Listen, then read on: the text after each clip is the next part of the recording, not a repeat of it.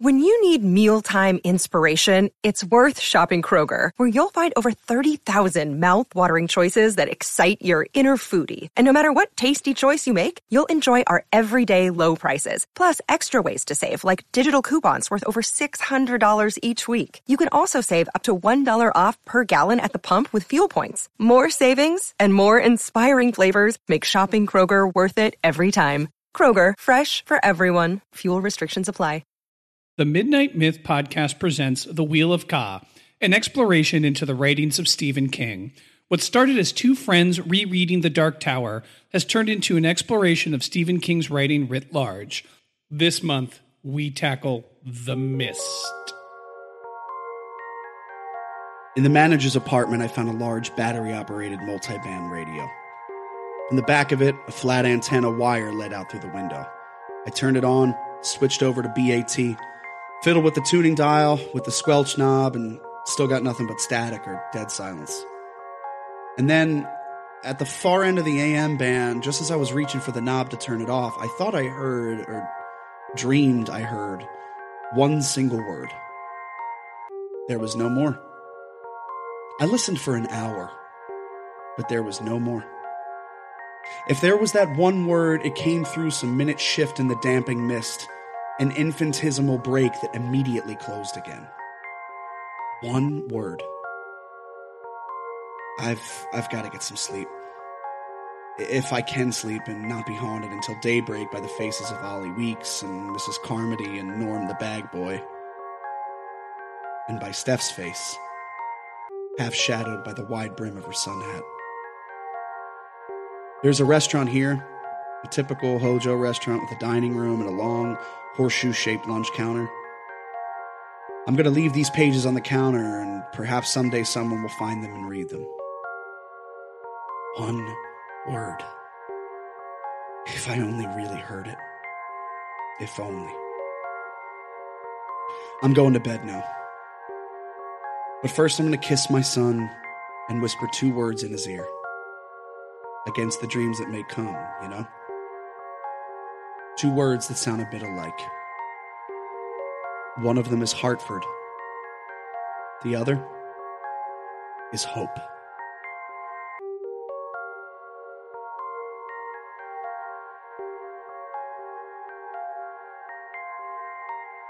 Welcome back, fellow travelers on the path of the beam. Derek and Steve coming at you from South Philadelphia. It's so soon. We're back so soon. Yeah, less than a month since it's our insane. last. Yes, less than a month. Usually it's about a month and a half. I mean, I could get used to this.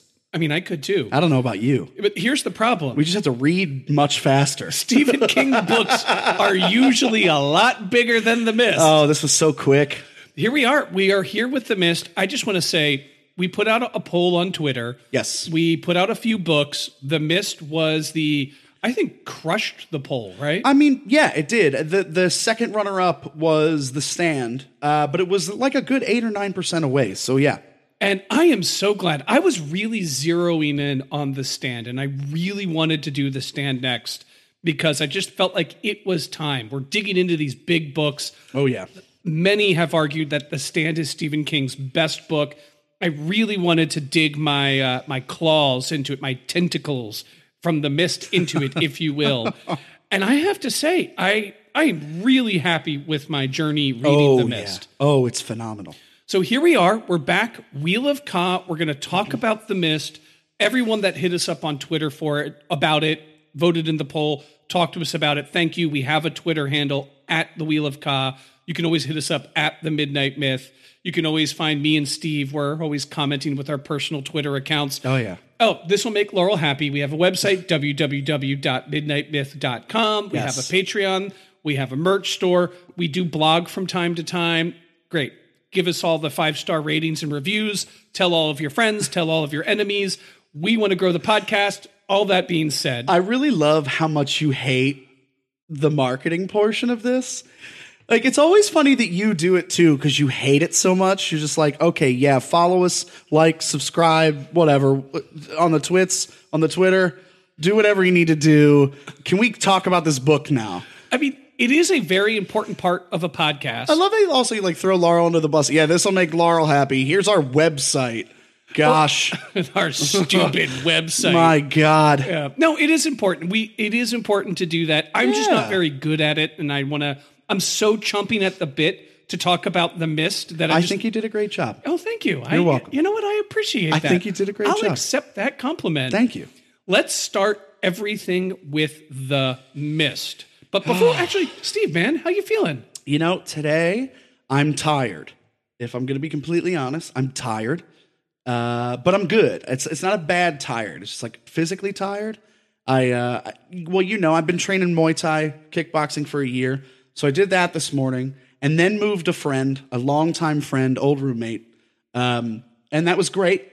And then I came home and recorded vocals and stuff for Mythic Thunderloot, the other podcast I'm doing. Do you want to give a quick plug? Yeah.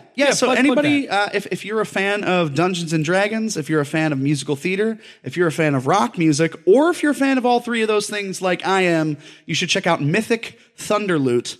It's a D&D podcast musical that I perform in and helped create. And you can find it on Spotify, Apple Podcasts. You can go to mythicthunderloot.com or patreon.com/Mythic Thunderloot if you'd like to give us your money and allow us to create more episodes. You know, I gotta say, I really loved the first 2 episodes of Mythic Thunderloot. Oh, thank you. I thought it was completely unique. There's a lot of podcasts that talk about and do D&D to some degree or variety, and a lot of good ones, but none that have really captured my imagination. The idea that it is D&D that then breaks into rock music and some like classic musical theater stuff too. And you're all just so talented in it. Thank you. Like just everybody in it is so good. If you didn't know this, Midnight Myth listeners, Steve is not only a fantastic drummer, his singing voice is angelic. Oh, stop it. And he can do multiple styles of singing. It's not just like I'm good at the one thing. He can do it all. Steve is a true Renaissance man. No, please stop it. Anyway, anything else? Yeah, Mythic Thunderloot, check it out. Let's start talking about The Mist. About The Mist. Do you want the background first? Or no, you have to do the recap. Yeah, I'll read the back and do a really quick recap. How do I not know what the hell we do by now? It's okay. We've only been doing it for a year and a half. In the wake of a destructive Maine summer thunderstorm, an impenetrable mist descends from the direction of a local military facility and infiltrates the small town of Bridgeton, Maine. David Drayton and his son Billy are swept into a living nightmare as unnatural and violent forces concealed by the mist begin to emerge, wreaking havoc in their wake. Now trapped in the local supermarket with a ragtag group of survivors, David unexpectedly faces a growing threat from within, one that promises to challenge the boundaries of sanity itself as humanity makes its last stand against unholy destruction. In this horrifying mist, hearing is seeing and believing. What you're about to hear, you'll never forget. The Mist is about a mist, as it says.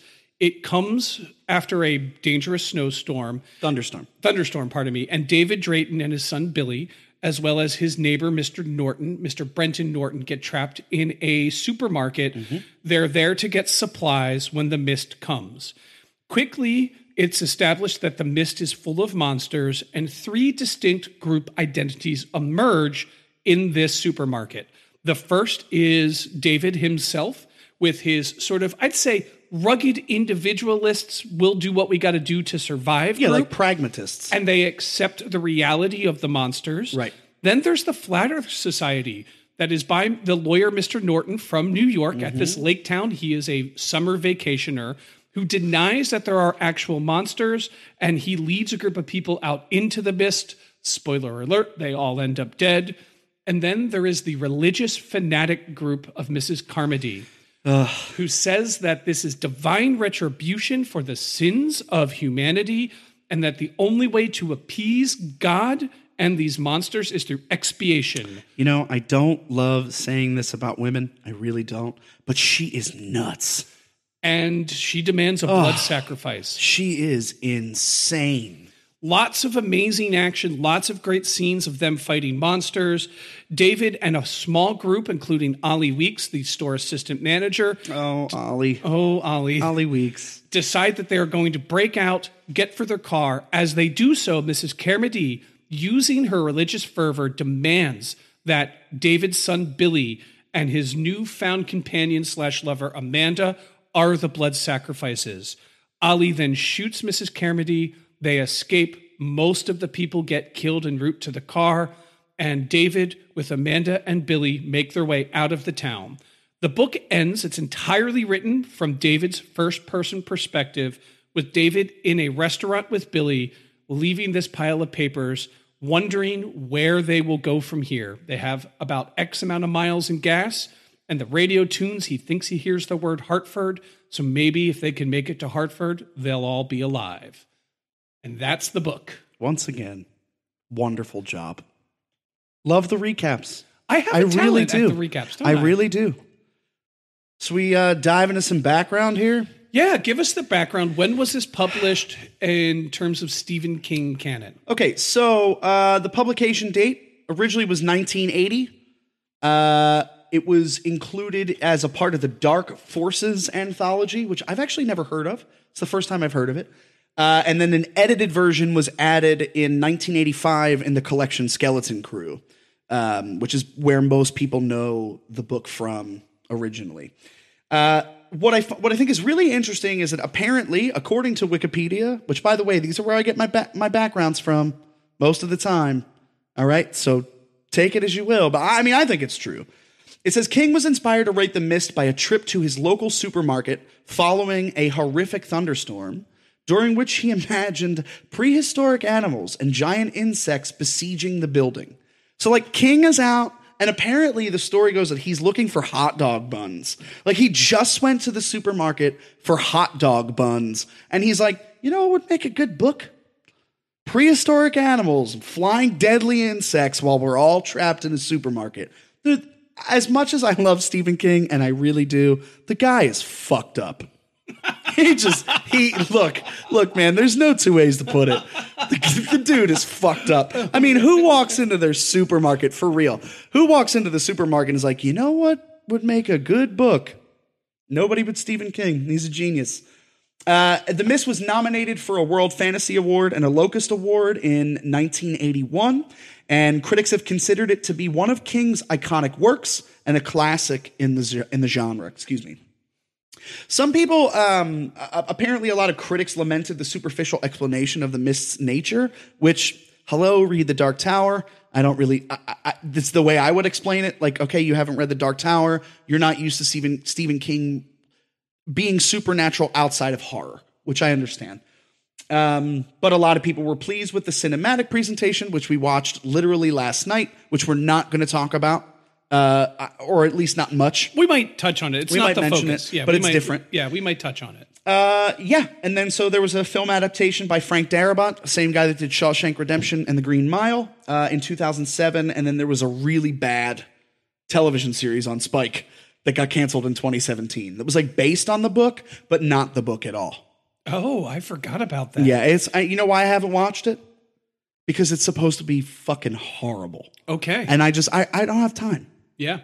You know? I mean, if something in our busy lives, if something isn't reputationally at least above average, it's hard to fit it in. Although I will say this, I do like some of the really crappy 80s Stephen King movies that he wrote and like directed. They're so bad, but they're bad in a good way. I get that. Yeah. So hit me up with your just general impressions, thoughts, feelings on the book. So funny enough, this is one of the books where I had actually seen the movie first. Long story short, right before the pandemic, we had a friend staying with us who was cast in a show in Philly.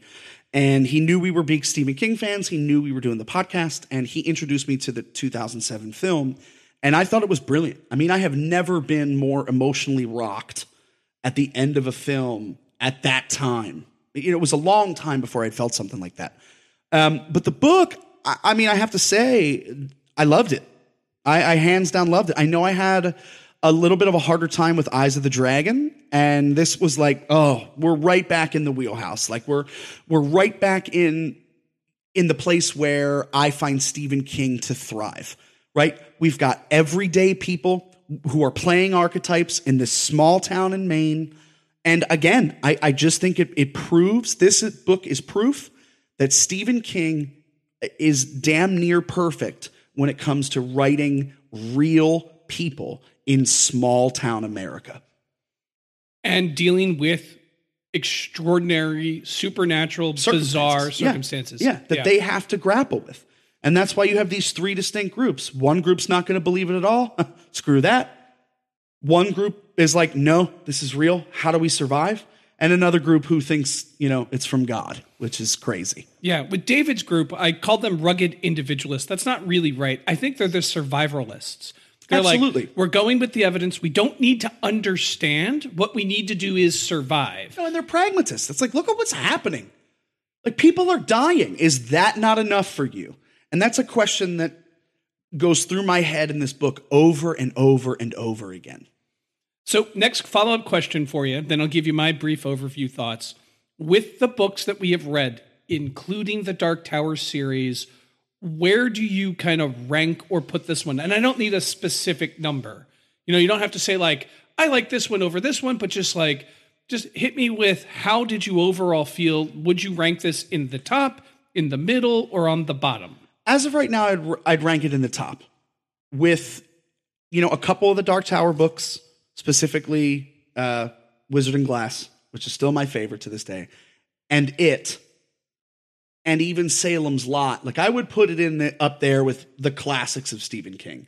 Like Insomnia was a good book, and Eyes of the Dragon was a good book, but they're not up to the level, I think, of 165 pages. I was terrified the entire time. I read the book in 2 days. I couldn't put it down. I flew through it and I felt so much, even though I had already known the story, because that 2007 version pretty much sticks to the book, except for the ending and a couple things here and there. So I would put it up at the top so far. I would agree. I think this is a classic work of American horror. It's a classic Stephen King postmodernist interpretation of small town America. Yeah. It has everything that makes King King. It is a page turner. It's up there. So my favorite book in the Dark Tower series is Wolves with a Kala. Mm-hmm. And this is up there with Wolves and It and The Mist, and Salem's Lot. This is like when we are winding down and we are done with this project and said, okay, we've talked and read enough Stephen King. This one's still going to be at the top of the list for me, I feel. And it's funny, my wife, Rebecca, she read this book way before I did. And she has told me over and over again how much we were going to enjoy it and couldn't wait for us to actually read it and talk about it. And I think, I was scared when reading this book. And I think I've missed that since It. Like Insomnia, there were moments of terror, the one moment in the library. Eyes of the Dragon, there's not that much, except for Flag running up the steps with the giant axe. That's terrifying. But as far as from page 1 to the last page, I was fearing for everyone's lives. Nobody was safe. Hit me with your scariest moment, if you can or will. In The Mist, I think it's the first time that we come in contact with the tentacles and the scene with Norm. That would be the scariest supernatural piece for me. The scariest piece of the book for me is when Mrs. Carmody actually turns enough people onto her side to want to sacrifice David and Billy specifically. That is horrific. And then Ollie shoots her. So good. We're going to dive deep Ollie into that. Weeks. Gunslinger Ollie Weeks. I would say my scariest moment, and this might be odd, I don't know if anyone listening would agree. It's when they're finally driving in the car, and there is the 6-legged creature. Oh, yeah. Who is walking across the highway, whose legs are so huge it's shaking the ground, yet they cannot see the body through the mist at all. Right. And to me, that moment, one of the reasons it's so scary, it's that of all the monsters they've encountered, this one's so mammoth, it doesn't even notice them or care about them. Right. And to me, just the sheer terror that these characters are like, this is so much worse than we could have ever imagined. But they don't even know if that thing's hostile or not.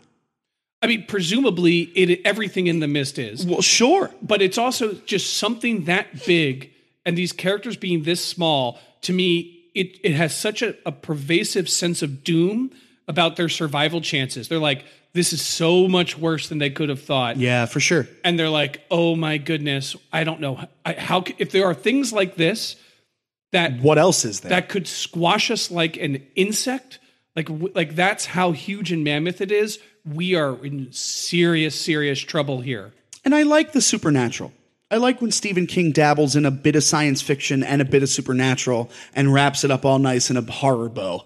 You know, I really enjoy when he does that. And this is definitely with the mention of the Arrowhead Project. I mean, there's absolutely no confirmation to anything in the book. There's no confirmation to what these creatures are, where they came from. We can assume that it's the Arrowhead Project. As soon as they're mentioned in the very beginning, I'm like, yep, they did it. They did it. Yeah, we'll talk about that. So let's put a pin in that because I want to come back to that. But before we go into that, I think we'll do the next segment, and then I want to cycle back to that thought. Sure. What do you think about this book in its relationship to the Tower? What are some references? How do you think it relates? Where is this literally metaphorically compared to the Dark Tower? Well, I don't think that it's much of a mystery why a lot of the people who voted on Twitter voted for this, because I think it's directly connected. There's nothing in the book that mentions this, but my feeling on the Mist is that the Arrowhead Project found a door to Midworld. Or to Endworld at this point. Or to anywhere or in to the anywhere. multiverse. Yeah. And I really think that they probably landed on Lud, as far as I'm concerned. I mean, I've said that from the very beginning. And I feel like they've opened up this door to this dimension, and then all of a sudden, this outbreak of creatures comes through. They can't stop it. It's overrun. That's my direct connection to the Tower, is that I think that these are creatures from Lud that we hear about in the Dark Tower. I think that there are some more metaphorical relations. Ollie Weeks being a gunslinger, I think, is that you've got different groups of Kaltets who are willing to die based on their hill, you know? And I think that, yeah, again, the direct connection to me is that the Arrowhead Project has opened this door directly to Lud. And that's what's come from this. Do you mean Lud the city or the wastelands on the other side of Lud? I mean, technically the wastelands on the other side of Lud. That Blaine the Mono is driving through. Yeah. And you know the storm that happens in Thunderclap? That mist that arises from that, where everyone has to stay indoors for how many months or how many years or whatever. It feels like this is the exact same thing. I agree. I feel like when Stephen King got to these parts in the Tower versus when he got to writing The Mist, I feel like he is creating these callback. You know, as Blaine the Mono is traveling out of the city proper of Lud, and they're looking down into that chasm, there are just large, monstrous, prehistoric creatures. You see those like pterodactyl-like creatures, basically, is what they remind me of. And those creatures are kind of referenced that they come and grab those bugs in the first night scene when the bugs are sticking to the windows. Exactly. And I feel like those creatures bear a similarity that we know, this being a shared universe, it is really easy for us to see that those creatures are likely the same. Now, whether or not Arrowhead found a door, which I think that's a very valid interpretation, I do read this that Arrowhead was messing with the multiverse some way or another. Sure. And their containment went down with the thunderstorm. And then I think the King is telegraphing that to us with the rumors of Arrowhead mentioned very early. Yep. And then when the mist comes, the two soldiers commit suicide. Oh, yeah. Yeah, that's a dead giveaway. And I think to me, he is saying to us, yeah, the military was involved. And at some point, I don't know if it's David or Ollie when they're talking or thinking, are like, what if these are from another dimension? Yeah. That is mentioned at some point in the text too. So I really think you hit the nail on the head. Well, there's also this just kind of cheeky moment that King puts in where he's like describing the sound of something, or he's describing the rarity of something, and he says, like the sound of a rose. And I was like, oh, you cheeky bastard. Oh, you don't think I don't have those quotes marked? Oh, I've got quotes marked here. Of course you do. Why would I think otherwise? Oh, yeah. I should know by now. I'm going to bring that up once it's my turn to talk about the tower. Yeah. But I do agree, whether it's a literal door or they're poking into the multiverse somehow with technology, which we know is possible because the old ones made doors. So that technology can do that. And whether they punctured, they were trying to go to another universe, and they hit Todash. That's kind of what I mean, right? It's not necessarily, and I always say it incorrectly, and then you bring up the Todash space every time we talk about this, and I think it's smart because they don't necessarily mean nope, they hopped on a door.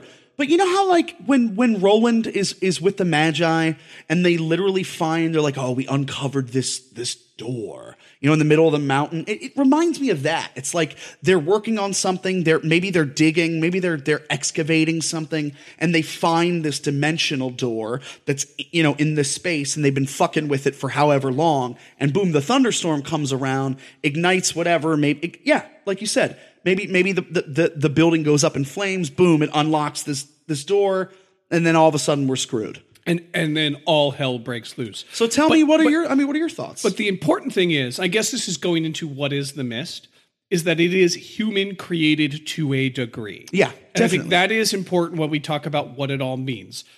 So a few things that I highlighted that I thought were very Tower-esque. You mentioned the formation of quartets. Mm-hmm. I definitely think that Billy, Amanda, Ollie, David, they are all in a quartet. And what's the old woman's name? Are you referring to the third grade teacher, Mrs. Repler? Mrs. Repler. Let me read a quote here. I moved toward it. My torch was guttering, but not yet out. But Mrs. Repler, the third grade teacher, beat me to it. She was maybe 55, maybe 60, rope thin. Her body had a tough, dried out look that always made me think of beef jerky. She had a can of Raid in each hand like some crazy gunslinger in an existential comedy. Mm-hmm. She uttered a snarl of anger that would have done credit to a caveman splitting the skull of an enemy. Holding the pressure cans out in full length of each arm, she pressed the buttons. A thick spray of insect killer coated the thing. It went into throes of agony, twisting and turning crazily, and at last falling from the bags, bouncing off the body of Tom Smalley, who was dead beyond any doubt or question, and finally landing on the floor. So the reason I highlight that quote, it's from the first night that they are there. It's when the bugs are killing Tom.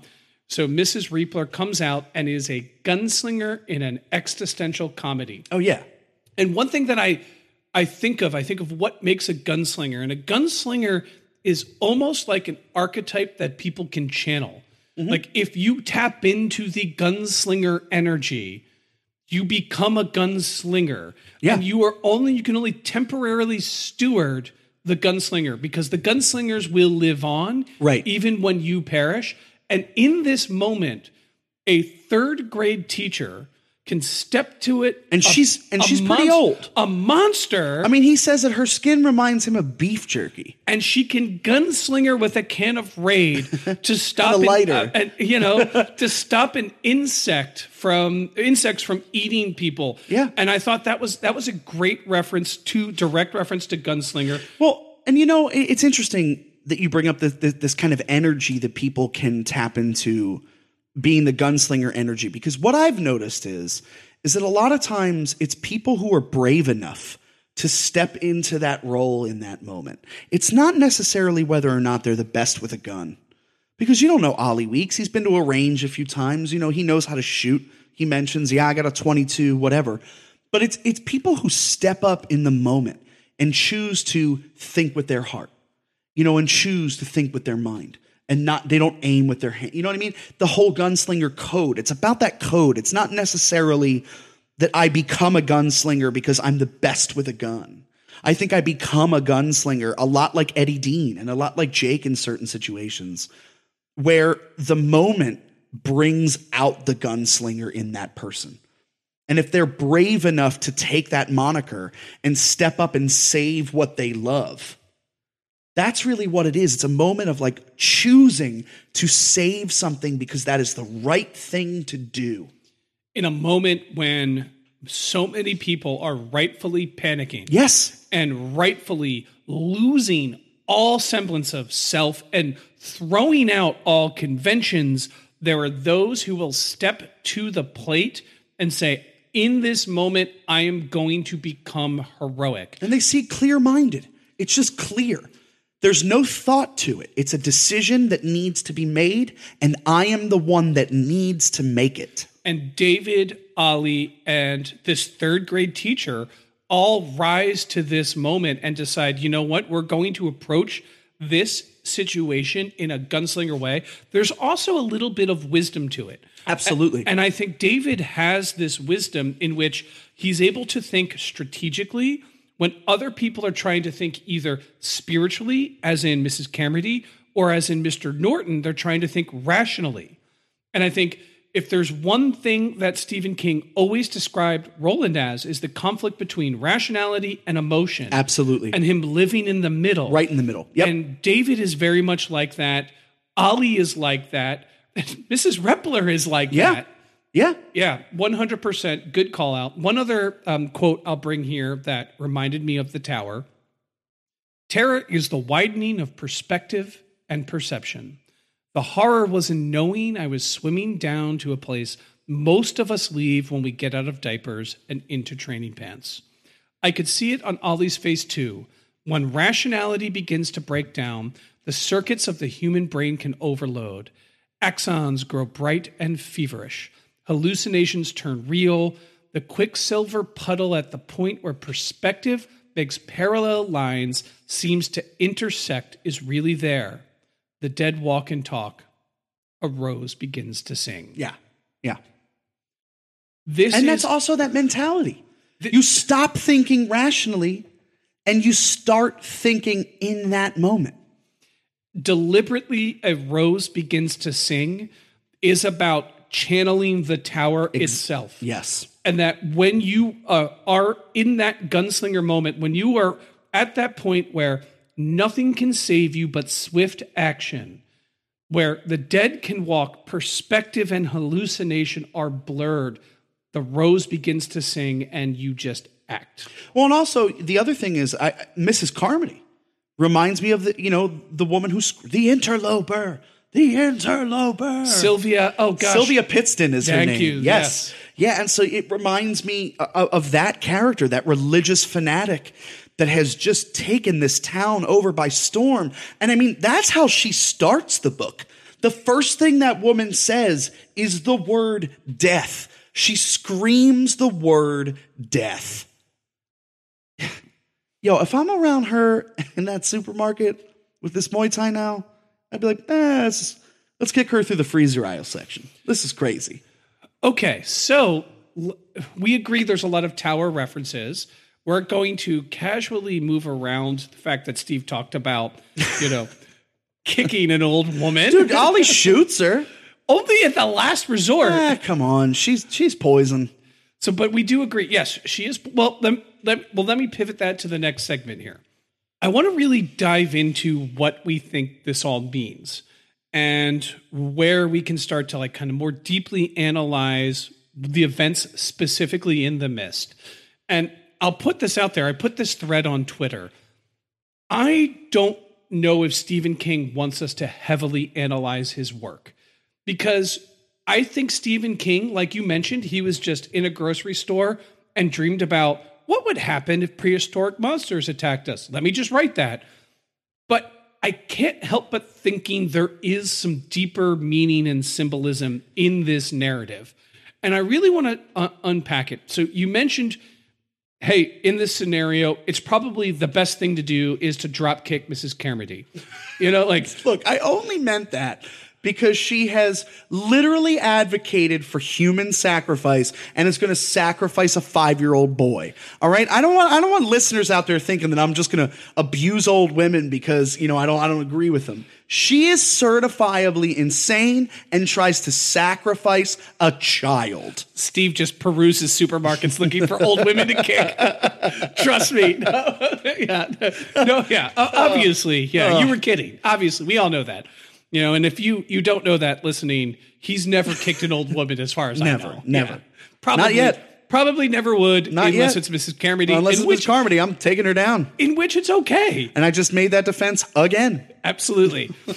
But I do think there's a lot of different angles to tackle analysis. So one, Myst does some pretty, like an actual event of Myst. It limits light. It limits our ability to see. Mm-hmm. It limits our ability to predict where we are going. And to perceive reality. As we're moving through space, we aren't able to see. In that lack of seeing, there are literal monsters. Now, it's worth noting that when David has encountered, he arguably encounters more of the monsters and lives than any other character. I don't think that's arguable. I think that's literal. He encounters the tentacle monster. Mm-hmm. He encounters the spiders. Mm-hmm. He encounters the bugs and birds. He goes into the pharmacy. So he's encountered these a lot. He's defeated a lot of them. And he says, I didn't mark the quote, that they are just creatures. They're not actual supernatural monsters. They're just big, they're vicious, but they're acting more like animals on instinct than they are acting in a way that would be like Pennywise, who is a malicious entity, or Mordred, or the Man in Black. Right. All of these other malicious entities designed to do evil. They're just existing in this mist in their environment. Because he realizes that, he recognizes how it works, and it's based around smell. That gives him a strategy to, one, leave the store and make it to the restaurant to write this story. So his strategy is ultimately successful. Mm-hmm. It is smell. They are animals hunting. They are insects hunting. They aren't monsters in the Pennywiseian sense, right? Though they're pretty monstrous. So because of that, I can't help thinking that it being in a supermarket, it being in a place where people consume, and that the way that the situation unfolds collectively, that there is this metaphor, there is this acknowledgement that the people who are pragmatic, who don't need to understand what's happening, but just want to survive, that don't need to pray away their sin, that are just motivated to survive for survival's sake, end up taking the calculated risk that staying with the fanatics after the flat earthers all killed themselves is more dangerous than the mist and the unknown. Oh, yeah. In other words, people are a greater threat than the unknown monsters of the mist. I feel like that is something that we should meditate on. Absolutely. I think it's a common theme through Stephen King's writings. I mean, especially in this book. You know, I mean, my question to you before we started recording was, you know, we read for the quote at the beginning of the episode is the very last few paragraphs of the book. And I've been just thinking about this concept of like, why hope? What is hope in terms of human survival?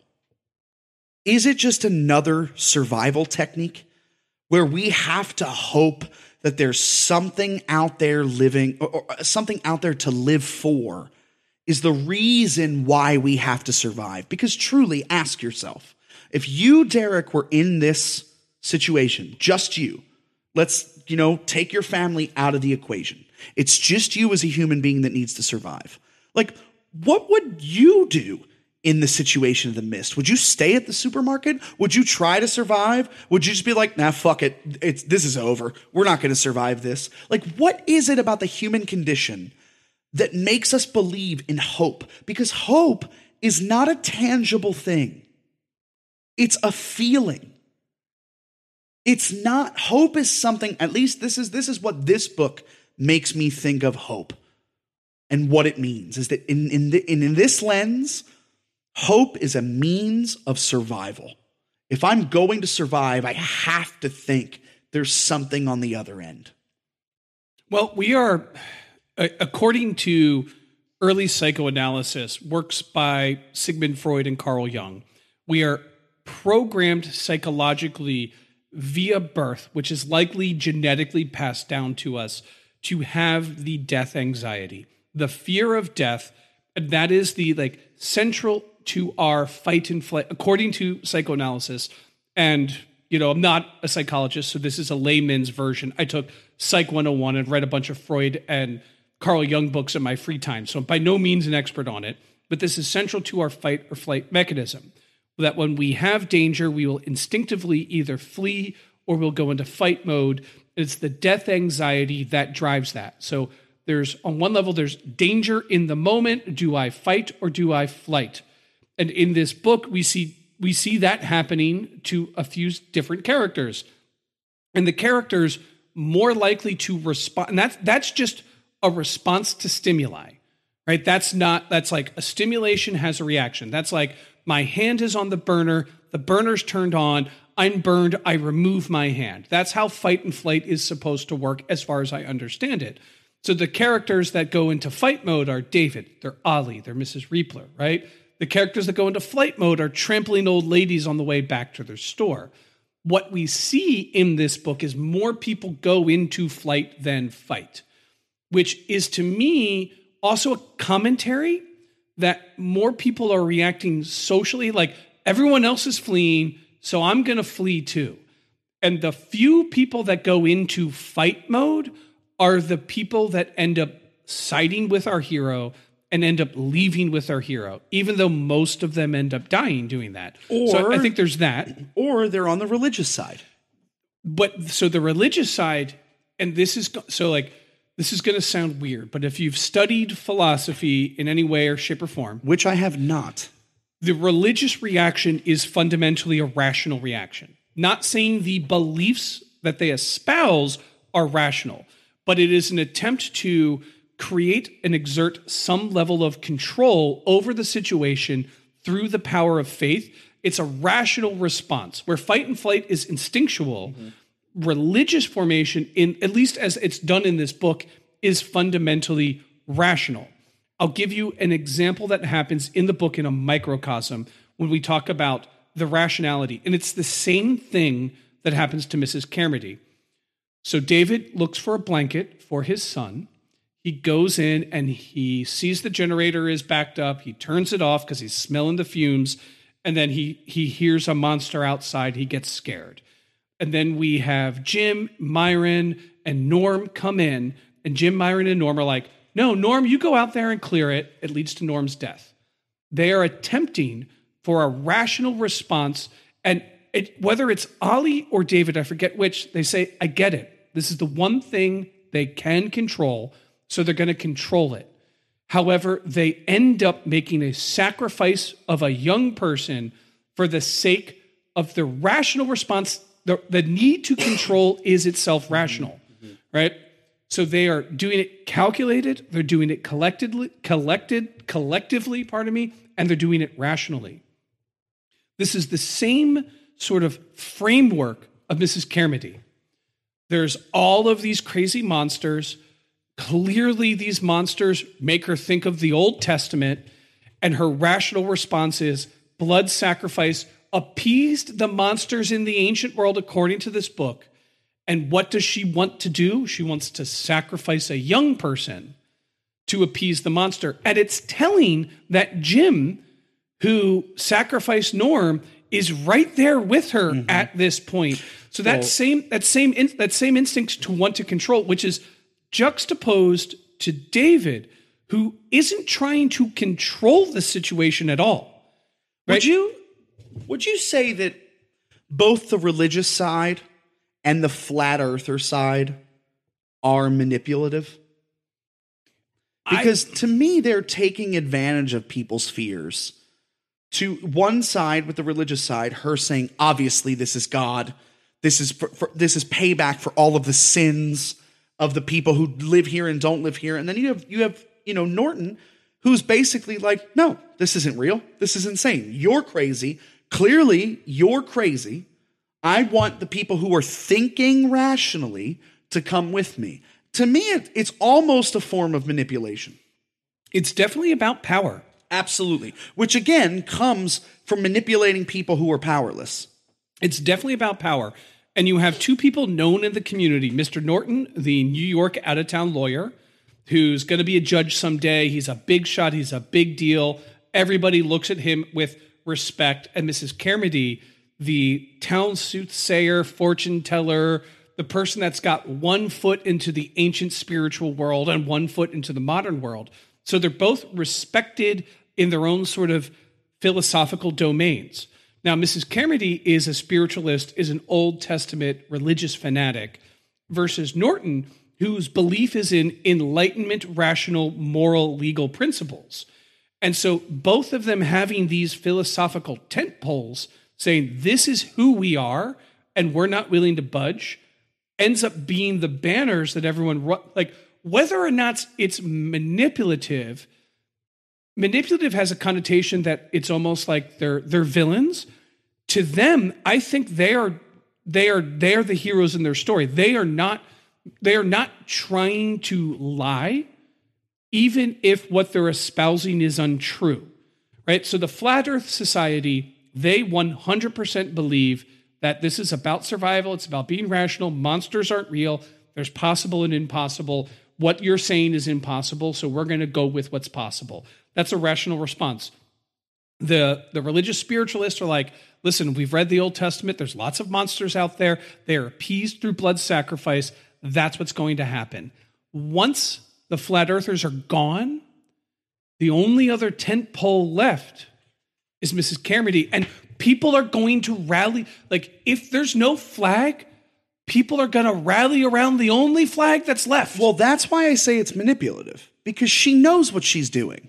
She knows that she's gathering all of these people to fulfill some weird, strange religious thing. It's only manipulative in the most negative connotative way. Yeah. Like if we're like a politician like Donald Trump.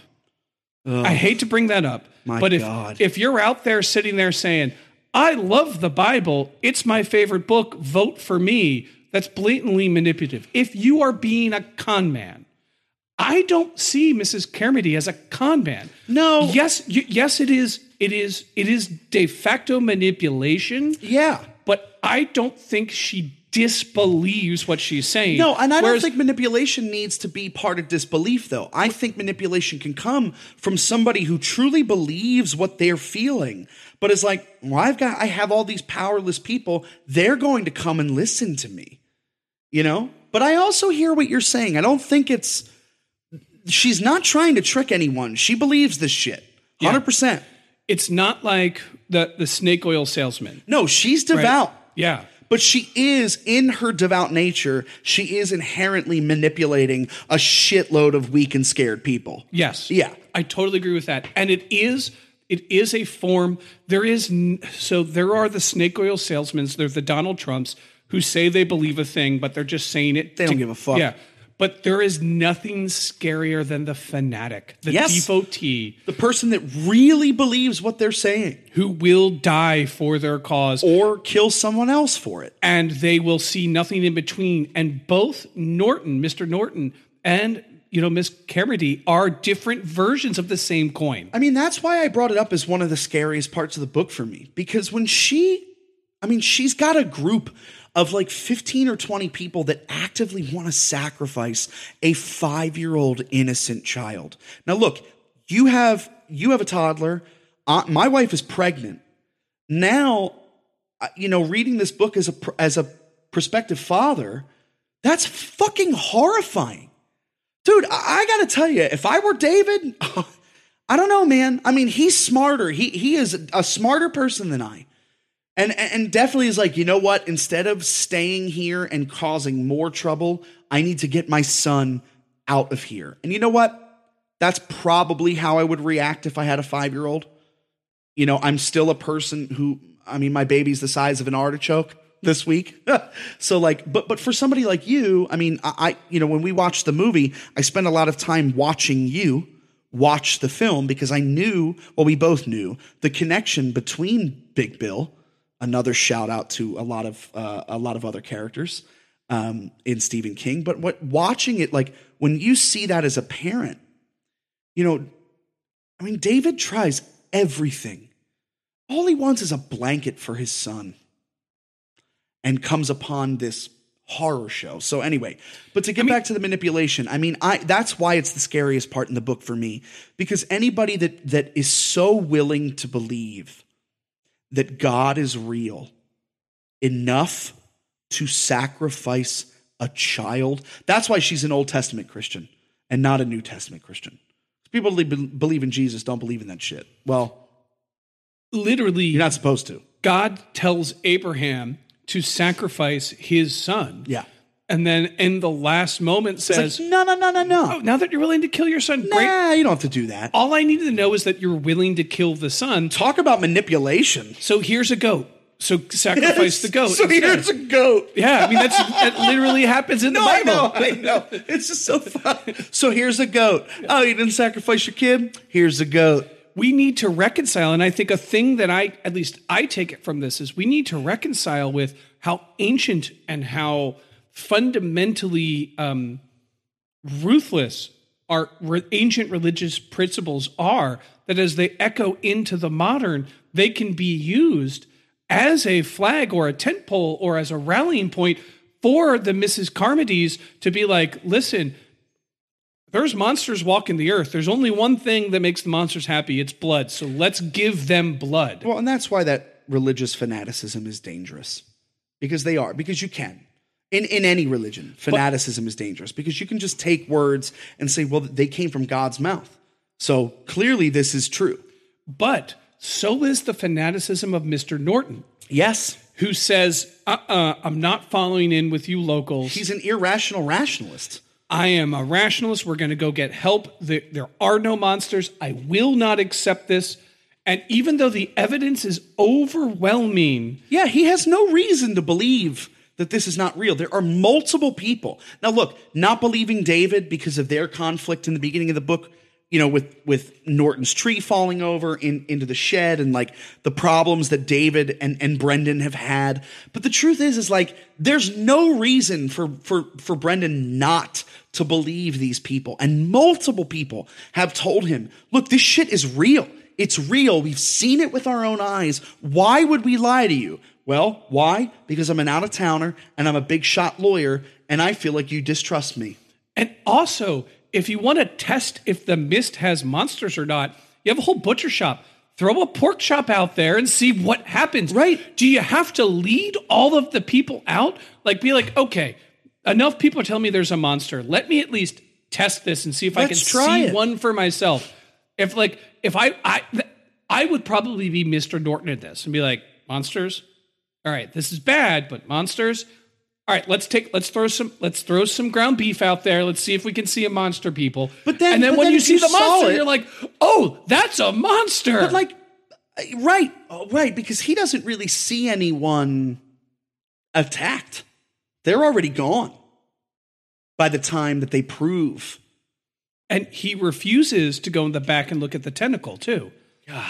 So his belief, his prejudice about it's me versus the townies is so powerful that it overrides his ability to think clearly. And because he is such a powerful and successful person in non-Mist world, he becomes a leader in this world and he gets a lot of people killed. Well, and David mentions to him a couple times, look, this isn't a courtroom. You're not winning over a side. We're surviving. People are dying. And yet, there are two humans who really want to prove their point. And to be completely honest, why would you want to be that convinced that this is not happening? Why would David lie about Norm being viciously killed Why would somebody lie about that? Because you have a fucking insurance dispute? Look, you're an insurance agent. I'm about to be in insurance. It makes no sense. That makes no fucking sense. That is not an argument to die on. That like, oh, you're just pissed off at me because, you know, I'm an asshole neighbor. And that's why you're telling me that Norm the Bag Boy was ripped apart and killed. Come on, man. That's frustrating. That part of the book, sorry, I know I got a little heated there, but like that part of the book drives me nuts. When somebody is so vehement that they are right with absolutely no evidence, it's what drives me nuts about fucking crazy right-wing nuts.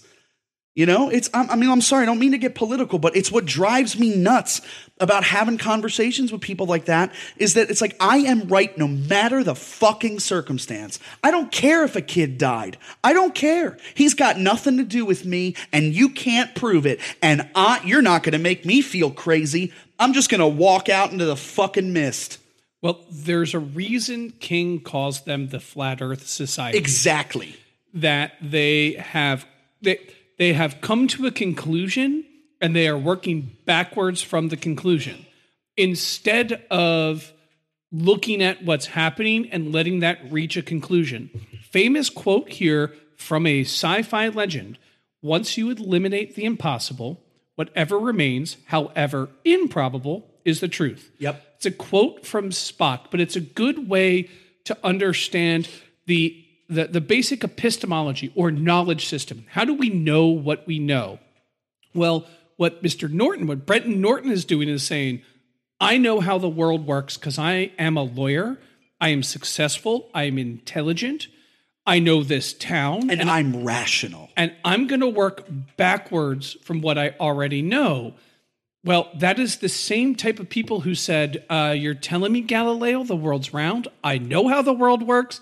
I've studied it. It is not round, and you are not allowed to bring up a new piece of evidence that can challenge these core assumptions. And, you know, my one question for somebody like Brenton Norton, for being such an intelligent person, for being a person who is relied on to judge other people, right?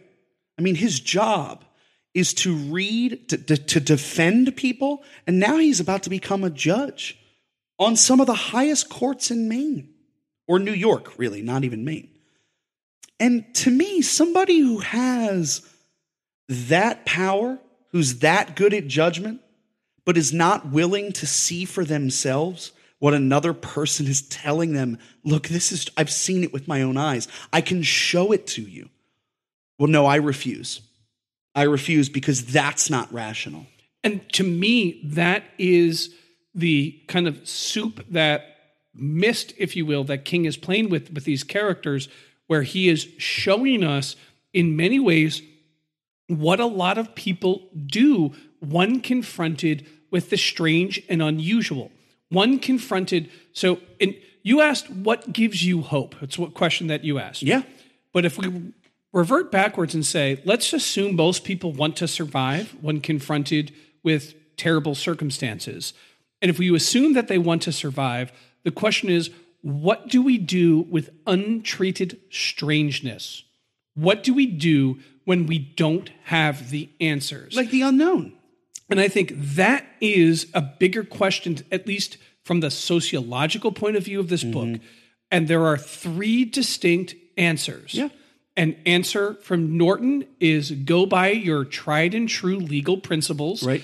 The world is fundamentally material. You have ruled out possible and impossible, and you cannot see anything else. Number two is Mrs. Carmody, whose the world is governed and controlled by transcendental, godlike, mystical forces. And if those forces are angry at us, they are responsible for our misfortune. And that she is speaking directly through God. And then, well, she comes to believe she is the prophet. Yeah. Yes. So both her and Mr. Norton share one common character flaw, and it's grandiosity. Yes. They believe they know better than others. They like in many ways to Mrs. Carmody, this is the best thing that's ever happened to her. 100%. She is really into this new role. She's and practiced this new power. her whole life for this role. This is her 15 minutes of fame. Yep. And so that is the common glue between both of those. In the middle there, you have the survivalists. You have those that are willing to look at the evidence, make conclusions, and they are working small to big. They don't know the big picture, and they're not afraid of it. Versus Carmody and Norton, who are like, I know the big picture, and I'm going to work backwards. And to me, there is a sociological cautionary tale, especially living in an era of global pandemic, of global climate change, and of the steadfast rising of right-wing, fascism that is at least in America and in some other countries in the West, heavily religiously inspired, religious right-wing fascism, to be like, hey, let's just take it small. Let's deal with one problem and see what that is, and let's come up with some pragmatic solutions. Instead, we see, no. This is about me and my grandiosity and what I already know and my big picture, and I will bend the world to my picture rather than deal with the evidence that's right in front of me. It's more important that the earth is flat and I'm right than it is that people live. And again, this book is 40 years old. It was written in 1980, and we see a lot of the same archetypal characters today. Again, it's one of the things that I think King does best, is that he really points out both the flaws and the successes of human nature. And that's why I asked the question about hope. Hope is one of those things that, me personally, I haven't decided on. I don't know if it's real. I know it drives us as human beings. I mean, again, becoming a parent, everything that I believe is in question right now. And so reading The Mist before having a child, in the process of becoming a parent, was very interesting. I had a different mentality reading this book than any other Stephen King book we've read. And I really mean that, especially that connection with David and Billy. And just thinking to myself, if I were David, if I was stuck in this supermarket with my 5-year-old, what would I do?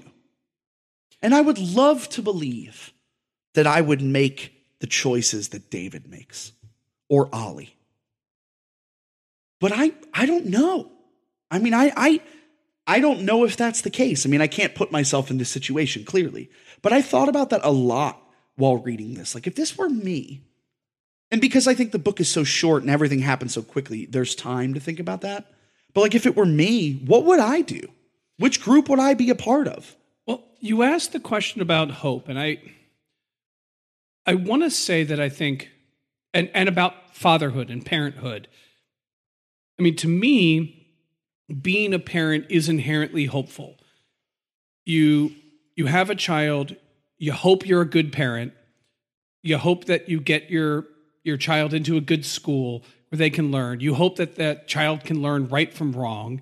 And you hope that ultimately your child can surpass you in life. And I don't just mean that in the material sense, but in the spiritual and moral and aesthetic sense. And in our social sense. That they understand right and wrong better than I do. They understand beauty and truth better than I do. So having a child is fundamentally hopeful. And it's worth noting that, David is inspired by and motivated by helping his son. And that's sort of the anchor of his allies. A lot of his allies are helping him, and they're helping Billy, and they're trying to help this. At the very beginning of the story, when the mist first comes, there's a parent who takes a leap of hope and walks into the mist by herself to go back to her children. So I think hope in this story and in my personal experience and parenthood are deeply linked, because it's different than faith. And in this, at least in this book, can you explain even if it's not in the concept of the book, the way that you differentiate faith and hope? So faith is about something that you believe no matter what. Faith is the idea of something, it is religious specifically, So like, or spiritual, having faith says that I have a transcendental connection to a biggerness. Now that could be, I have faith in humanity because we all have souls and souls come from God. I have faith that there is a God. I have faith that X, Y, and Z, but it is transcendental in its nature, and it is about some type of a greater power, right? At least if you take the term in a philosophical sense, because you can colloquially interchange them. Like, I have faith that a drunk driver is not going to hit me when I walk out my door today. Right. You know, I have hope that, like, so colloquially they can be interchanged, but philosophically they're different in the respect that faith is about a higher power. It has a spiritual or religious context. Hope is more grounded in some semblance of reality. You don't need a transcendental power, whether it's the Force, Buddha, Jesus, etc. You know, I don't have... Really love that you led with the Force. Yes. Just want to put that out there. Thank you. I don't have hope that the sun's going to rise tomorrow. Right. I You know know it it's will. gonna. Right. I have hope that the sun's not going to crash into the earth, or the earth is not going to crash into the sun. Sure. I don't know that the sun won't turn into a black hole tomorrow. I don't know that. I really hope it won't. And I have hope that it won't. And I have hope because, hey, we've studied suns, we've studied black holes, we know a little bit about them. That suggests they operate based on this pattern. Can I ask you another question? Go for it. Do you think that hope is a driving human factor? And the reason that I ask that is because of the end of the book. You know, David hears those two words, Hartford, obviously the place they want to get to, and hope. And is hope, I mean, the thing I just keep coming back to is hope a driving factor for humanity, in your opinion? And also, why? As you know, as all the listeners know, my great intellectual joy in my life has been the study of history. Oh, really? I have once commented to a fellow history student in the throes of my undergraduate degree, saying studying history is, in many ways, the study of human suffering. Because there's a lot of history and not a lot of it's good. And even the good stuff, like the Roman Empire, the Western European Enlightenment, man, there's a lot of bad happening during both of those periods. Absolutely. Just to name it two. The foundation of the American Republic. That's what I was going to say. Love it. Lots of bad happening all at the same time. But to answer your question more succinctly and less verbosely, yes, I do. I believe that human history is a history of fundamental hope. And the reason why is I've read the accounts of Kenyan survivors of the Gulag under the British Empire in the Mau Mau Revolution. I've studied about what people enslaved did to maintain and propagate their identity when society said, you have no identity and you're not even a human being. I've read what happened in the camps of the Nazis and how people banded together despite the immense suffering to endure and to survive. And I've read the story of David Drayton and Billy Drayton. And I think the guiding light of why humanity is worth fighting for, it's because we have hope. And it's because that we necessarily should hope for us to be better. And even when we falter and we fail, as we are more prone to do than succeed, even in our brightest moments, there's a lot of darkness happening with those bright moments at the same time. Absolutely, 100%. There is still an incredible reason to believe in hope. To quote, this is a quote that was by Martin Luther King Jr. and said a lot by Barack Obama. The long arc of history bends towards justice. Why? There's a follow-up to that needs to be asked. It's because people have hope. That's why it bends towards justice. And if Barack Obama, a descendant of a slave, as a president of a country founded on slavery, can say that, I have to believe. You know what's funny? Coming from a cynic in me, you always have a great way of changing my mind. And that's why, but truly, that's why I ask these questions. But it's funny, again, reflecting, becoming a parent, I can feel my cynicism slowly dying. And I can feel the reason why I asked the question, hope, I might get emotional, is because I now have hope in humanity. Bro, because when you hold your baby, when I hold your baby, I have hope. They're a blank slate. The evils of humanity do not come intrinsically from our existence. They are placed there by structures, institutions, and individuals. No, and in a weird way, being around your son in these early months has started that change in me, because everybody knows. I mean, you listen to this podcast. I mean, I've talked about me being a cynic. I've talked about my wife talking about me being a cynic, and that is changing. And when I read this book, I understood why David does what he does. What would I do? What does my son need? I would fight all the monsters for my baby Arthur. At the end, exactly. All of them. 100%. To the death. If you would have asked me this question 6 months ago, I might have had a different response. But now, I would do anything. I love it. And my baby's the size of an artichoke, right? We haven't even met this child yet, and I feel that.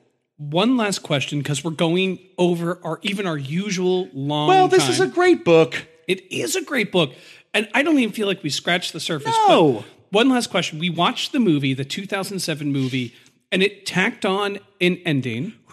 And that ending was brutal. If you've seen the movie, spoiler alert if you haven't, where they get to the point where the car runs out of gas and they have just enough bullets for everyone to kill themselves except for David. God. So David kills everyone that he loves, including his son. He steps out of the car to have a monster of the mist eat him, only to find that they were just minutes away from the army coming, and presumably, as they kill the monsters, burning away the mist. Now, look, my opinion on this, again, comes from the fact that I saw the movie first, right? I did not read the book first. I will admit that.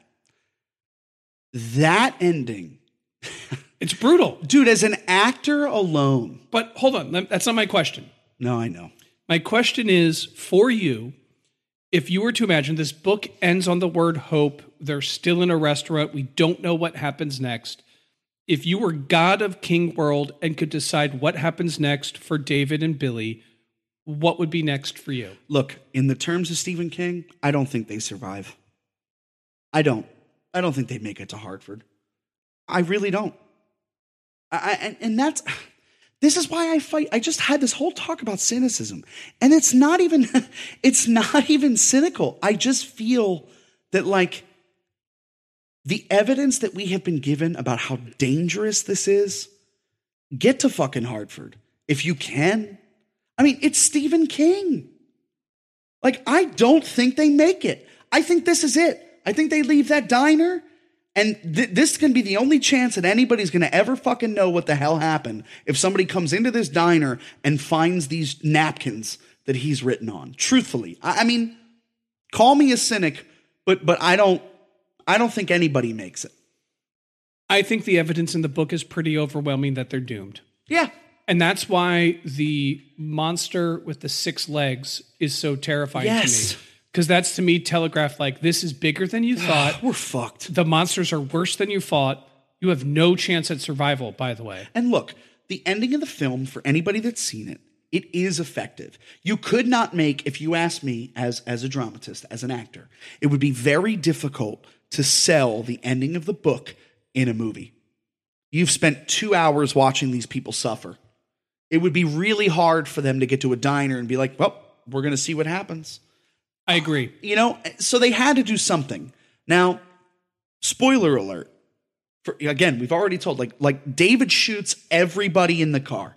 And what's really interesting about the moment in the movie is that they all, except for This is the hardest one. Except for Billy, they all realize what's going to happen.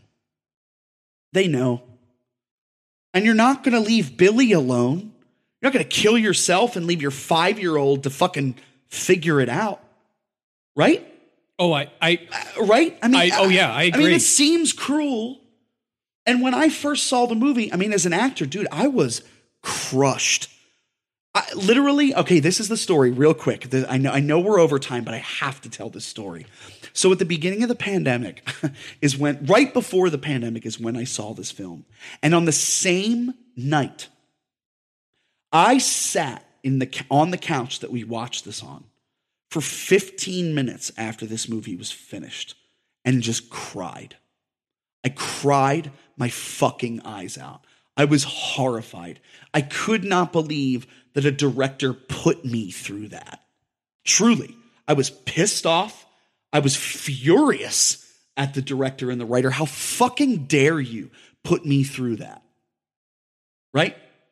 And then 20 minutes after that, we watched the movie Cats, which started my entire pandemic. But like the reason why is it made me feel like I can't move.